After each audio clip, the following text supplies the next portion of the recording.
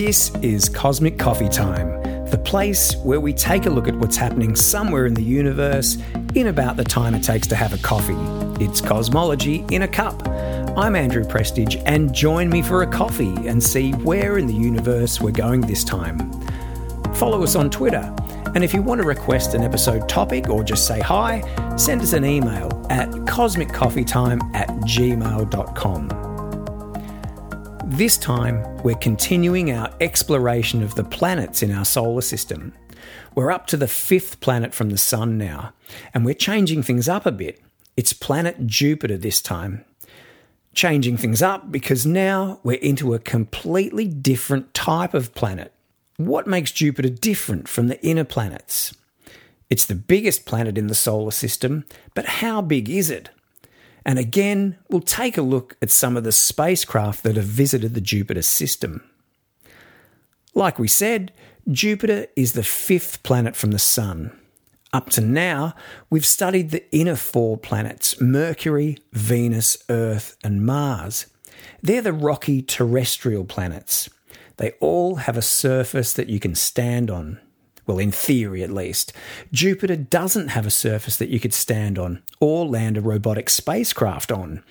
It's the first of the gas giants. When we look at Jupiter, we're not seeing its surface like we do with Mars, and we're not seeing cloud tops like we are with Venus. We're seeing the gas that actually makes up the planet itself. There is kind of a core, but it's more that the matter just gets more dense the deeper you go. The gas of the planet itself is almost entirely made up of hydrogen and helium. And as we said, it's a giant. The mass of Jupiter is over twice the mass of all the other planets combined. It's huge. And its diameter is about 11 times Earth's diameter.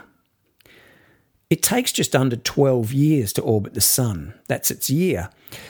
But a day on Jupiter, or a single rotation, is just under 10 hours. Interestingly, a Jovian year is about 10,500 Jovian days. It spins so fast that the planet bulges noticeably at the equator. So we can see Jupiter really well through a telescope. It's big and it's the closest of the gas giants.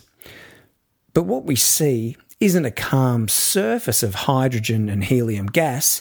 We see a swirling, churning pattern of storms, currents, and eddies. These make up a set of horizontal bands of light and dark brown. We've been able to see these bands since we first turned telescopes to Jupiter in the 1600s. And there's one feature in particular that Jupiter is famous for. It's the Great Red Spot. That's a storm that's bigger than the entire planet Earth, and it's been raging since at least 1665, so it's over 350 years old, and it's not going away. It appears that it's going to stay a permanent feature of Jupiter. Jupiter has 79 known moons. Most of them are small, less than about 10 kilometres in diameter. The 4 biggies are the Galilean moons, Io, Europa, Ganymede and Callisto. Check out episode 16 for a deep dive into the 4 Galilean moons. They're a fascinating group and about as different from each other as you can imagine. Jupiter also has a very faint system of planetary rings. They're not nearly as spectacular as Saturn's rings. In fact, we only discovered them in 1979 when the Voyager 1 spacecraft flew by. There's an inner halo ring, a brighter main ring, and 2 faint outer gossamer rings. They're made up primarily of dust. There's been some great robotic missions to Jupiter. Famously, the Voyager 1 and Voyager 2 spacecraft flew by Jupiter in 1979, as we mentioned, and sent back some amazing images, not just of Jupiter and its ring system, but of the Galilean moons. The Galileo probe orbited Jupiter for 7 years from 1995, and it dropped a probe into Jupiter's atmosphere, which parachuted deep into the planet and sent data for nearly an hour. The Juno spacecraft is orbiting Jupiter as I speak, and it's been part of the Jovian system since 2016. The Europa Clipper spacecraft is a habitability mission to Jupiter's moon Europa. It's scheduled to launch in 2024 and arrive at the Jupiter system in 2030. I spoke about Europa Clipper with author David W. Brown in episode 25.